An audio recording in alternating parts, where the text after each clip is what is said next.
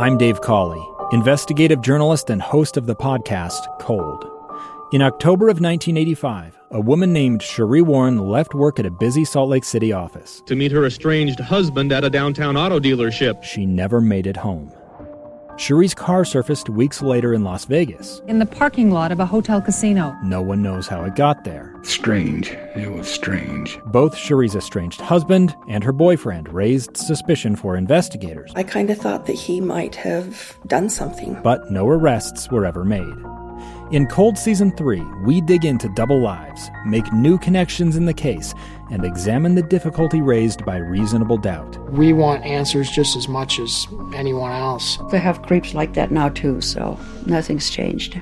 That's the new Cold Season 3, The Search for Cherie, now available anywhere you get your podcasts.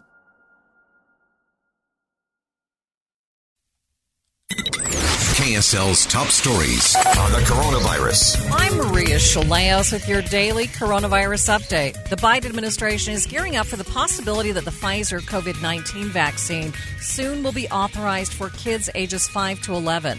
ABC's Karen Travers is in Washington with the latest. The White House says it's incorporating best practices and applying lessons learned over the past months in the campaign to vaccinate adults as it gears up to start that process for kids ages 5 through 11. Administration officials say they know there are many parents who are worried about getting their kids vaccinated, and they want to help alleviate those concerns with information and easy access to shots. White House COVID-19 response coordinator Jeff Zients. We've already enrolled more than 25,000 pediatricians, family doctors, and other primary care providers to administer vaccines. Karen Travers, ABC News, Washington. Firefighters in Tucson, Arizona may soon be fired if they don't get vaccinated against COVID-19. ABC's Ali Vetnar has more. 53 Tucson firefighters are now facing termination because of the city's new employee policy, get vaccinated or get fired. It's alarming to us in so many different ways, but when you put members' livelihoods after everything they have done for our community, we're absolutely not okay with that. President of the Tucson Firefighters Association, Josh Campbell, tells me they already face critical staffing levels. We're going to face shutting down emergency response vehicles, potentially face closing fire stations, and that directly impacts our response times. Tucson employees have until December 1st to get vaccinated. Ali Vetner, ABC News, Phoenix. New York City Mayor Bill de Blasio announcing today that the city will be requiring all municipal employees to get vaccinated, officially eliminating the testing option for unvaccinated members of the workforce. Today,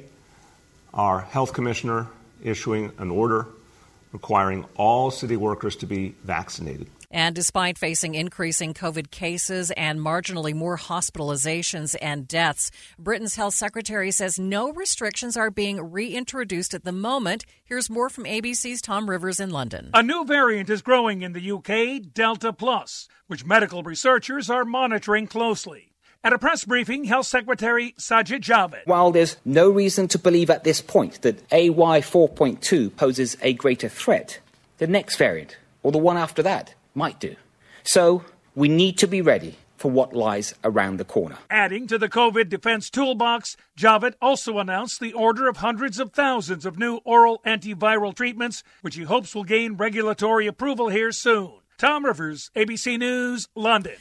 The Utah Health Department is reporting 1,400 new COVID-19 cases since yesterday. School-aged children account for 308 of those cases. The rolling 7-day average for positive tests is 1,223 per day.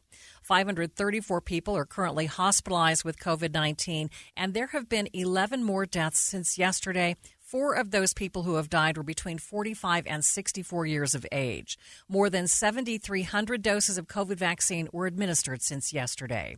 With your daily coronavirus update, I'm Maria Shilaos, KSL News Radio.